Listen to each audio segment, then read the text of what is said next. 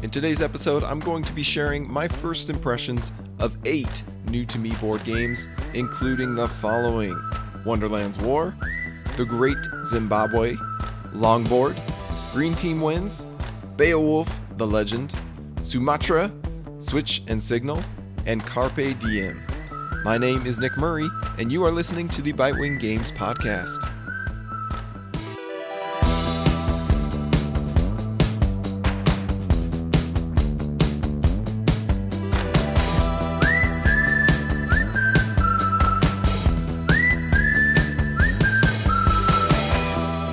We're going to kick off this episode with The Great Zimbabwe, which I have 2 plays of. For a good while now, I've been stuck in a strange splotter game limbo. On the one hand, I have loved my plays of Bus for the nail-biting worker placement stress that it brings to the table in such a brilliantly pure way. On the other hand, I remember feeling so overwhelmed by the decision space and ripple effect strategies of Food Chain Magnate that Camille and I decided to pack up the game and give it back to its owner rather than invest such an enormous amount of energy and brain power. Knowing that Bus is Splotter's most approachable game simply made me hesitant to try anything else, as I wasn't looking for another behemoth design to add to my collection simply for it to collect dust. Yet with the recent reprinting of The Great Zimbabwe, I finally wilted to the Splotter effect and picked up my second title from their offering. The Great Zimbabwe caught my eye because it doesn't feature an overwhelming menu of cards, nor does it run the risk of lasting 4 hours. Rather, this game comes with a clean board of land and water spaces on a grid, and a handful of resource and artisan tiles, a few simple cards, some wooden player discs, and a pile of money in the shape of cows. Silver and gold cows, to be specific. I was also drawn to this game simply because of how unique it feels compared to anything else I've seen. The object of the game is to get your point marker to reach your victory requirement disc. All player discs start at 20 points. Yet your personal finish line can move further and further away, up to double your starting distance, meaning 40 points, if you greedily add any advantages to your tableau. These advantages come in the form of technology cards, god cards, and specialist cards. It's a thrilling temptation to have constantly dangling in front of you, because many of these cards offer mega powerful, rule-breaking abilities. So, will you attempt to play a quick, clean game using only the standard options at your disposal, or will you plunge into the deep end by enjoying the card benefits now and worrying about the consequences later? What you're doing from round to round is bidding cows for turn order, with paid cows getting evenly distributed back to all players, and then adding artisan tiles to the board or paying those artisans to help you raise your monuments. The spatial requirements of placing artisans and accessing their goods is the beating heart of the Great Zimbabwe. Artisans must be within 3 spaces of resource sites, and your monuments must be within 3 spaces of artisans. But a blob of water counts as one big space, and you can use anybody's monuments as hubs to reset your 3-space limit, sort of like a refuel station. It makes for a refreshingly unique puzzle, especially once you wrap your brain around it. I'll admit I had to watch a playthrough, read the rulebook, and then watch a how-to-play video to finally wrap my brain around this wonky design. I've observed that Splotter doesn't write the best rulebooks either, so that certainly doesn't help the onboarding experience. Fortunately, all that effort has absolutely paid off for us. At its core, The Great Zimbabwe is a tight economic struggle between all players, where every single decision you make has a massive impact on the entire group. Budgeting your cows wisely between the turn order bids, artisan construction expenses, specialist abilities, and monument raising requirements is vital to a competitive strategy. When one player appears to be running away with the victory, you can really shake things up by putting out a secondary artisan, or raising the prices of your goods to soul-gouging heights. Such a move just might buy you enough time for a late comeback victory. In a lot of ways, this one reminds me of some of my all-time favorite Euros, including Age of Steam, Brass, and, how about that, Bus. It's a game that is not afraid to step out of the way and let players crash into each other or fly off a cliff as they grapple with the emergent strategies and dynamic game board. At any rate, I haven't even won the Great Zimbabwe yet. My 2 opponents have both gotten the best of me in some absolutely tight competitions. But I've come away from these 3-player games hungry for more. In fact, I would go so far as to say this is the best new-to-me published game that I've encountered this year. My current rating of The Great Zimbabwe, 9 out of 10. Now let's talk about Switch and Signal, which I have 2 plays of as well. It's time to make good on my anticipatory blog post from, checks calendar, 1.5 years ago. One of my most anticipated games of 2021 was in fact a 2020 release titled Switch and Signal. So here I am, finally talking about the game after playing it in July of 2022. I take no blame for the drawn-out conclusion, as Cosmos waited 17 whole months before releasing their game in other languages besides German. As the saying goes, the best time to release a game is after the hype train is long gone. Or something along those lines, according to Cosmos. And that's why we here at Bitewing Games follow the tried and true crowdfunding model of big splashy campaign, small pledge manager rekindling, and then delay, and then release. And our first batch of games, the Criminal Capers Collection, is following this model perfectly. Fortunately, many crowdfunded games do get a second wind when they finally deliver to backers and critics as they board the second hype train. But I'm not sure that Switch and Signal benefited from a second train or second wind of any kind, as its North American release earlier this year seemed to go largely quiet and unnoticed. What this one needed was a third hype train, one of critical acclaim and internet recognition, to remind us all that this cooperative train game was worth a look. Having played and enjoyed both sides of the game board now, Central Europe side and the North America side, I too can confirm that this is a solid experience. In Switch and Signal, you'll take turns resolving a departure card before spending your hand of cards as actions. Departure cards can deploy new trains and or trigger train movement. You'll also have cards that let you push trains even further along their set path, but most of your cards let you manipulate the switches and signals of the train tracks. The objective is to route your trains toward cube-filled cities so all the cubes can be delivered to a port before time runs out. Each train can only carry 1 cube, and they tend to come from all different directions, moving at a wide range of speeds, and therein lies the challenge of the game. These moving trains will constantly be threatening to encounter delays, hit dead ends, make unintended detours, or collide with other trains. So it's up to you and the gang to keep the trains on task and the cubes en route to their destination. Switch and Signal poses a simple gameplay loop to rival that of Pandemic, and it provides a solid, unique, thematic, and engaging cooperative experience. It constantly offers up interesting decisions, from which train type to deploy, which risks are top priority, how should your hand be used, which direction should you send each train, and when should you activate your one-time use helpers. Although it's best to adapt to whatever enters your hand from the draw pile, you can always discard 2 cards as a wild action. You'll constantly be pressured to blow all of your cards in a single turn. The pressure comes in the form of losing time via inefficient train directing. Each problem you allow will accelerate your defeat as you spend time tokens and lose departure cards. But if you manage to conserve your cards and overlook smaller risks, that often pays off later when you find yourself needing a larger hand in a future turn. Now, despite hitting all the right notes, Switch and Signal is not able to overcome the usual weaknesses of the cooperative genre. The opportunity for quarterbacking is wide open here, and alpha gamers will struggle to resist bossing their teammates around when those precious cubes and time tokens are at stake. Even worse, there's really no benefit to having more players at the table. It's effectively a solo game where your turns are divided among all participants. Yet as a 2-player game, it's perfectly fine. The bigger issue, at least for me, is that I already feel that I've seen and experienced everything that Switch and Signal has to offer. As with many other cooperative games, once you've conquered the challenge and sampled the entire menu, you lose the hunger to come back for more. Tweaking the difficulty by subtracting a departure card or 2 isn't interesting enough to keep me coming back for more. It's far different from a competitive game where the interactive struggle between players continually breathes new life into the core gameplay loop.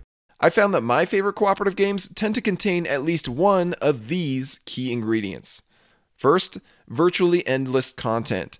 Games like The Crew and Micro Macro, and their sequels, keep me coming back for more because there is always a new objective to overcome or a fresh case to crack. When games like Switch and Signal offer nothing new and enticing to rekindle my curiosity, or push me outside of my usual strategy, or stretch me beyond my current skill level, then I quickly lose interest.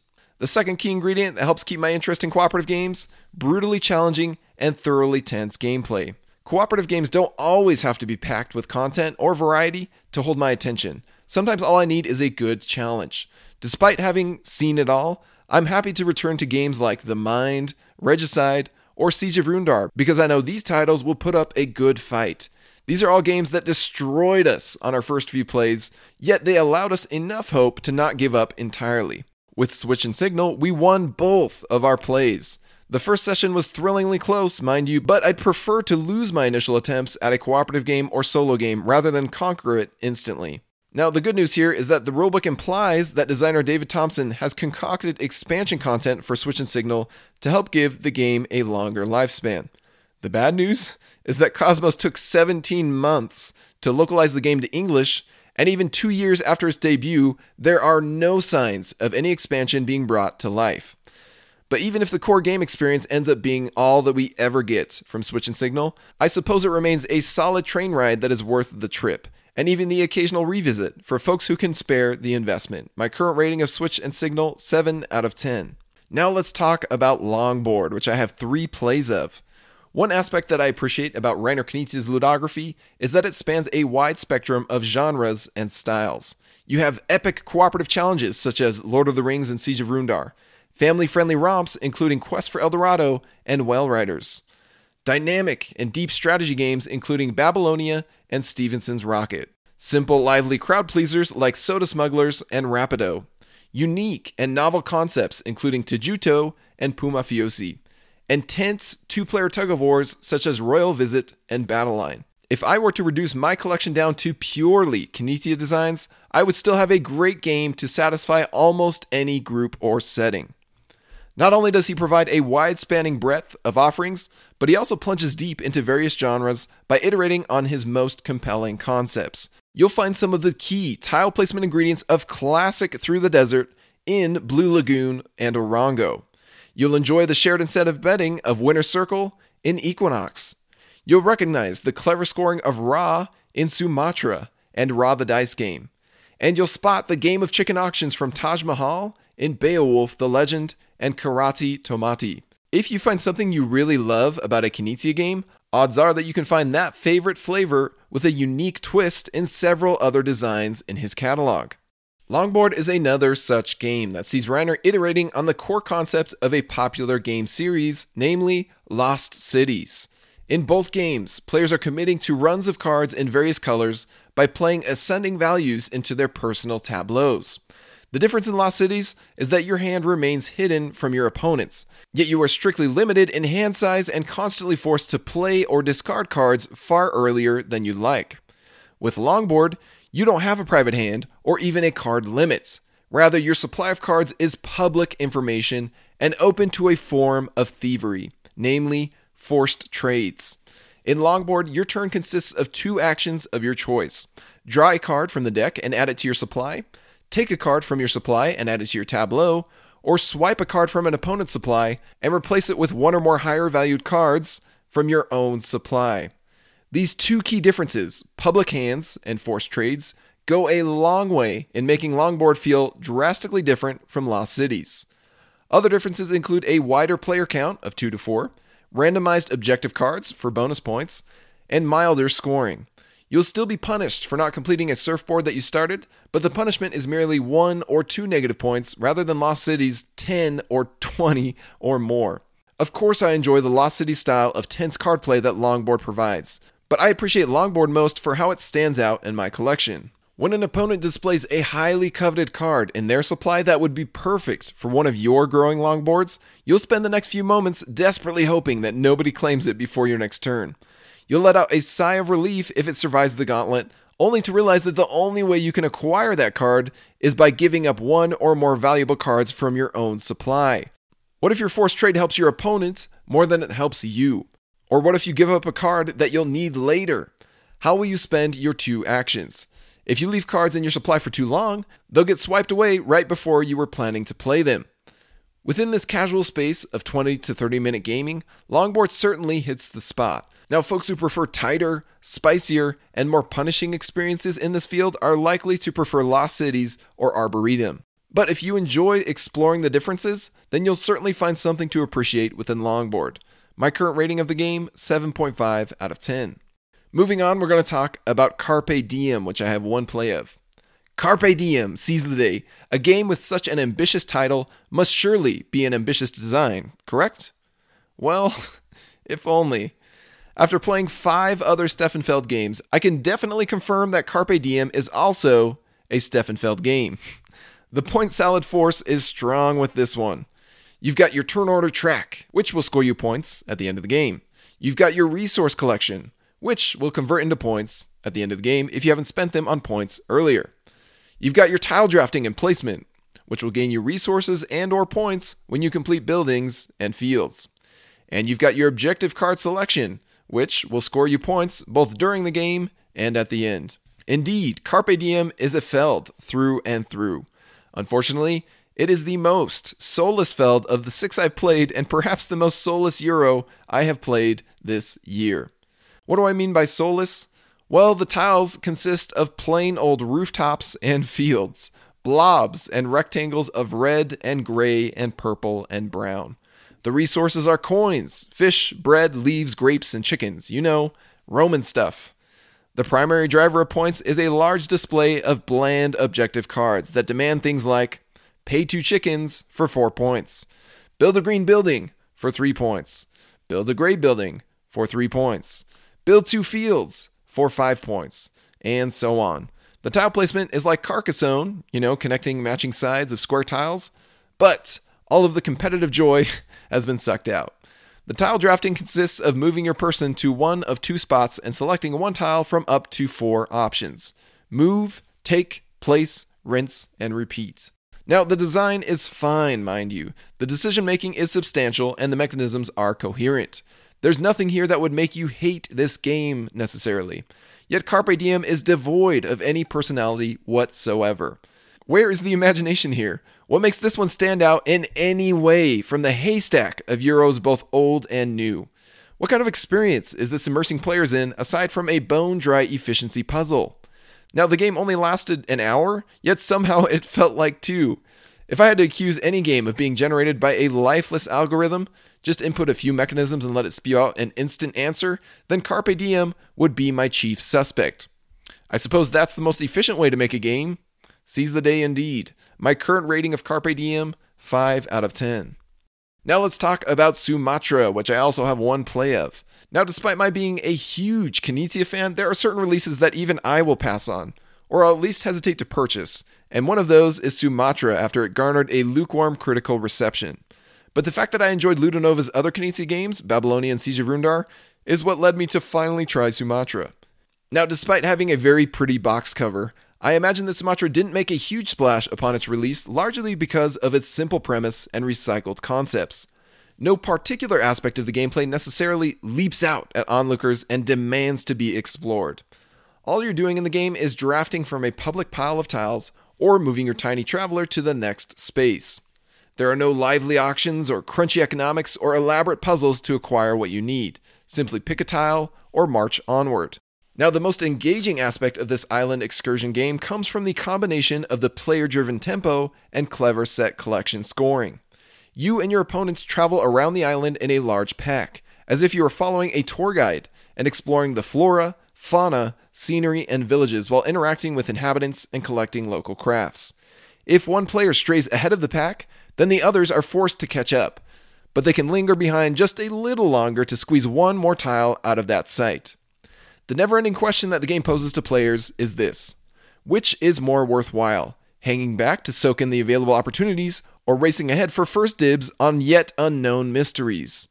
It's a game of opportunity costs where you'll constantly be missing out on some expedition experiences because you were too focused on others. Sometimes you'll resent your fellow travelers for pulling away from exciting encounters. Other times you'll quickly grow bored of an area's offerings and push the tour ahead far sooner than others are ready for. Honestly, it's a brilliant theme for a set collection game, even if it's a bit quirky. You're not only gaining encounters with and memories of people and wildlife, but you're also managing your travel equipment and hunting for GPS signals. Each player gets a large travel notebook for collecting their tiles, and each row presents a unique incentive. All tiles will score you positive or negative points at the end of the game, but some will earn you bonus point badges or bonus tile drafts along the way. The inhabitant row presents a competitive majority track, where you'll be rewarded or punished for having the most or least inhabitant tiles, respectively. The craft row presents snowballing points that pushes you into becoming an obsessive collector once you get a taste of the island materialism. The flora and fauna must be combined in pairs in order to score, but you can push your luck and spread them out because you'll only score the higher valued tile from each pair. GPS devices and reception tiles also form pairs, but rather than scoring points on their own, they help you discover lost or unobtainable tiles.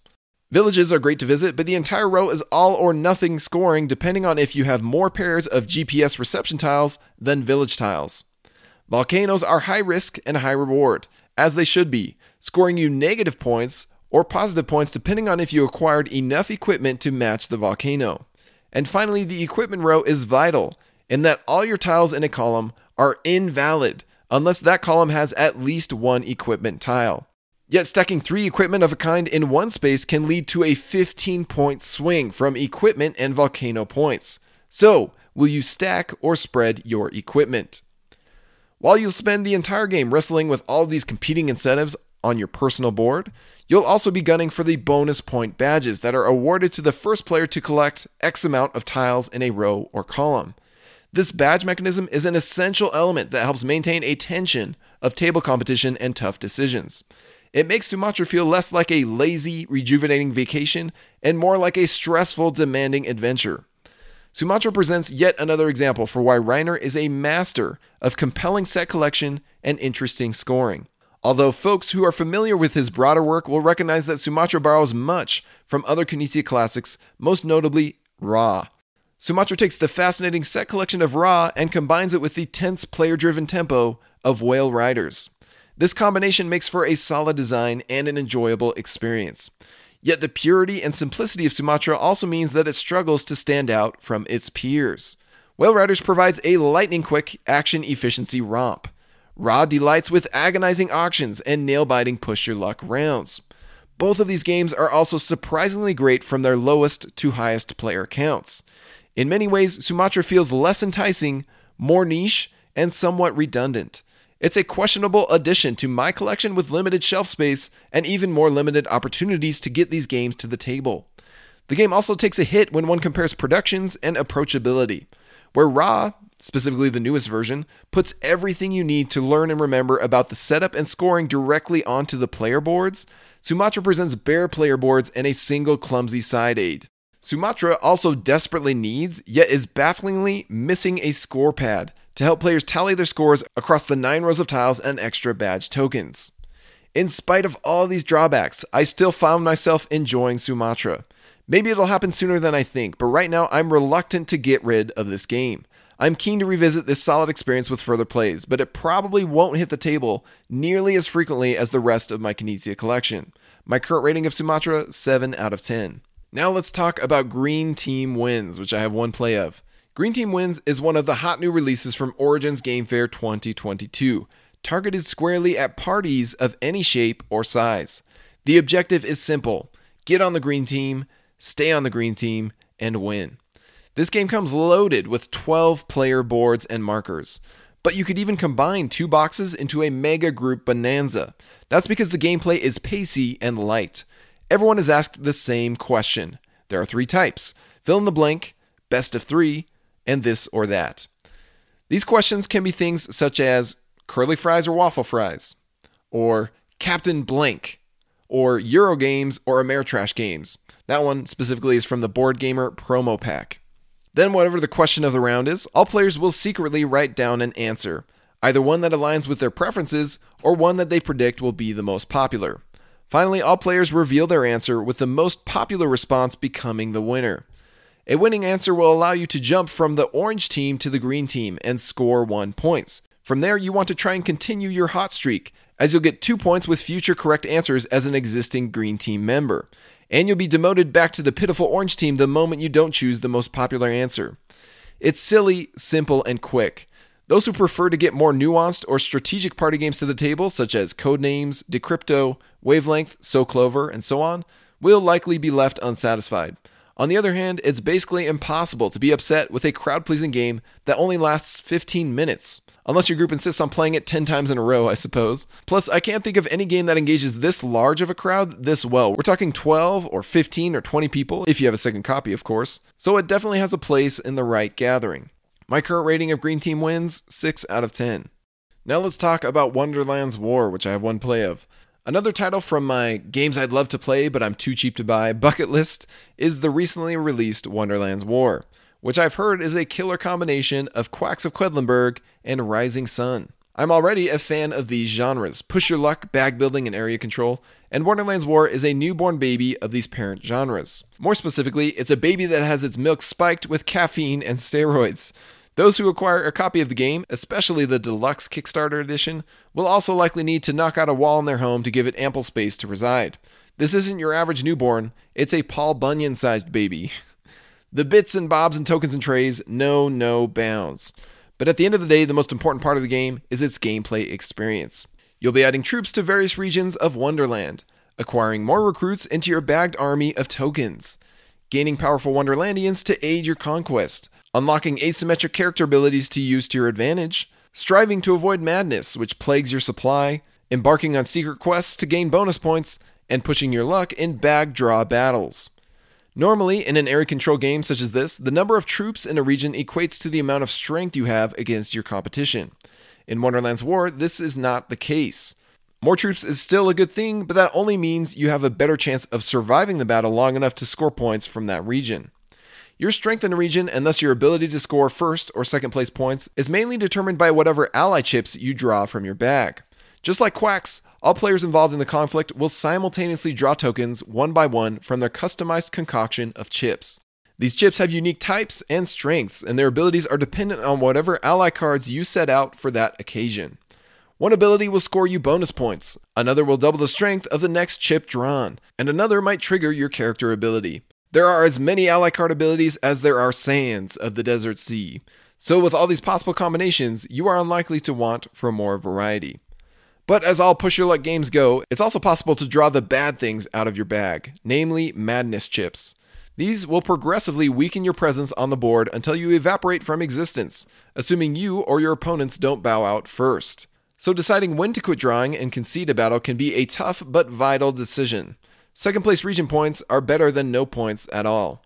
Another reason you might back out of a heated battle comes from the secret quest cards, which encourage you to do things like end a battle in a specific location at a specific number of strength, which will reward you with 3 points for doing so. This can be a disheartening decision to those who bet on you winning the battle only to discover that you had ulterior motives.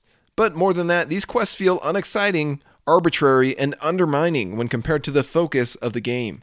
Much like other games with private objective cards that are drawn mid-game, you can easily draw yourself into an objective that you already accidentally completed, just as easily as you can end up with a hopeless dud. For me, the real meat of Wonderland's War comes from the combination of unrestrained bag building, engaging push-your-luck battles, and competitive jockeying for region control. If the box was half as big and the playtime half as long, I'd be twice as eager to plunge further down this rabbit hole. My current rating of Wonderland's War, 7.5 out of 10. Finally, we're going to end things on Beowulf the Legend, which I have one play of. Beowulf the Legend is yet another seemingly forgotten Knizia design from nearly 2 decades ago. In board game years, that practically makes it an ancient artifact. This is one that I never hear anyone talk about, aside from Mark Bigney of the So Very Wrong About Games podcast. Yet this is actually one of Mark's all-time favorite Knizias. While we don't exactly agree on everything, for example, Babylonia is in fact a masterpiece, Mark, there is no denying that the man knows his Knizias. I have waited far longer than I should have to try Beowulf the Legend. Frankly, the theme and production aren't the most approachable in Reiner's catalog. While the art is evocative, it doesn't exactly stand out from the thousands of other games that feature dragons and swords. Even worse, the game board features a winding trail of 36 microscopic spaces with text and icons that almost require a magnifying glass. Unboxing the game and cracking open that rulebook for the first time required an unwavering drive to get the game played and trust in Knizia's design chops. Going into our first play, I understood that Beowulf shared some similarities with its more popular sibling, Taj Mahal. Players manage their own hand of cards and must decide how to commit their cards during sequential auctions. Yet knowing when to quit an auction, or not even attempt it, and settle for a lesser reward is equally important. The two designs, Beowulf and Taj Mahal, branch off in different directions from there. Players act as comrades to Beowulf as he progresses through the legendary events of his story. The player who has earned the most fame over the course of play will be crowned victor of the game and successor to Beowulf himself upon his passing. The tabletop experience takes you through a series of minor and major events. Minor events present players with quick, simple decisions to help them prepare for major events, which can be a couple different types of auctions. Players will either bid simultaneously or, more often, in a clockwise cycle, where the highest bidder, or last to pass, will get first dibs on the bonuses of the event. Some of these rewards aren't bonuses at all. Rather, they can be scratches or wounds that become massive problems if a player accumulates too many by the end of the journey. Each auction is tied to a couple different card suits out of 5 possible options, and thus these are the only cards you can play from your hand to gun for the best prizes. The brilliant twist here is that you are not fully restricted by what is in your hand. Each time it's your turn to raise or match the bid, you can actually start your turn by choosing to take a risk action. This simply means that you will flip over the top 2 cards from the deck. Any cards that match the current auction suit requirements are automatically added to your hand. But this optional action isn't called risk for nothing. If your 2 revealed cards do not match the current auction suit, then you are immediately eliminated from the auction, and you must take a scratch token. 3 scratches turn into a wound, and 3 or more wounds will decimate your endgame score. So not only are you playing a game of chicken against your opponents, deciding when to commit all of your resources against a competitor versus when to pull back and reserve your cards for a potentially better or easier prize down the road, but you can also press your luck against the deck itself in hopes of scrounging up exactly what you need to stay in the auction. While the biggest barrier to entry was motivating myself to acquire, learn, and play Beowulf, that didn't stop me from plunging myself and 4 other newcomers straight into the advanced rules. This basically adds another type of auction, with money, that we all handled and enjoyed just fine. And the aged production didn't get in the way of us having a blast. I'm honestly a bit baffled that Beowulf the Legend isn't more highly rated by Board Game Geek users. An average rating of 6.4 isn't bad, but it isn't amazing either. My hunch is that some folks find it to be a bit too long. Our play was much longer than the promised 60 minutes on the box. Or maybe they find it to be a bit too luck dependent. You can certainly be hosed by the risk mechanism. But I was fully engaged from start to finish, and I found the card draw element to be quite thrilling, as the cost of busting can be quite painful, yet the reward for success is endlessly enticing. I also had the luxury of playing the game at the strongly recommended 5-player count. But even then, the game tailors the auction rewards to the exact player count of the session, so I have to imagine that 3 and 4 player games are better than most folks give it credit for. I'll likely find out before too long, because my current rating of Beowulf the Legend is 8.5 out of 10. And that's going to wrap it up for another round of Candid Cardboard, where I get candid with the cardboard and share my first impressions of new-to-me games. I'd like to remind everyone that we are now less than a month away from the launch of our next Kickstarter game, Trailblazers by Ryan Courtney. We are planning to launch on August 16th, and if you haven't visited our Kickstarter pre-launch page yet, please do so. All you got to do is click the link in this podcast, and then click to be notified the moment the game launches on Kickstarter. And in a few short weeks, you'll be able to see the whole scope of everything we've been cooking up for our next publication. Bitewing Games is only made possible and kept alive by the support of backers and fans of our published games. So thank you to everyone who is supporting our projects. And thanks for tuning in to another episode of the Bitewing Games podcast. As I like to do with our Kickstarter campaigns, I'm planning to ramp up our content to every single week over the course of the next month and a half or so. So you can look forward to a whole lot of bonus content from us throughout August and September. Until next time, my name is Nick Murray, and you've been listening to the Bitewing Games podcast.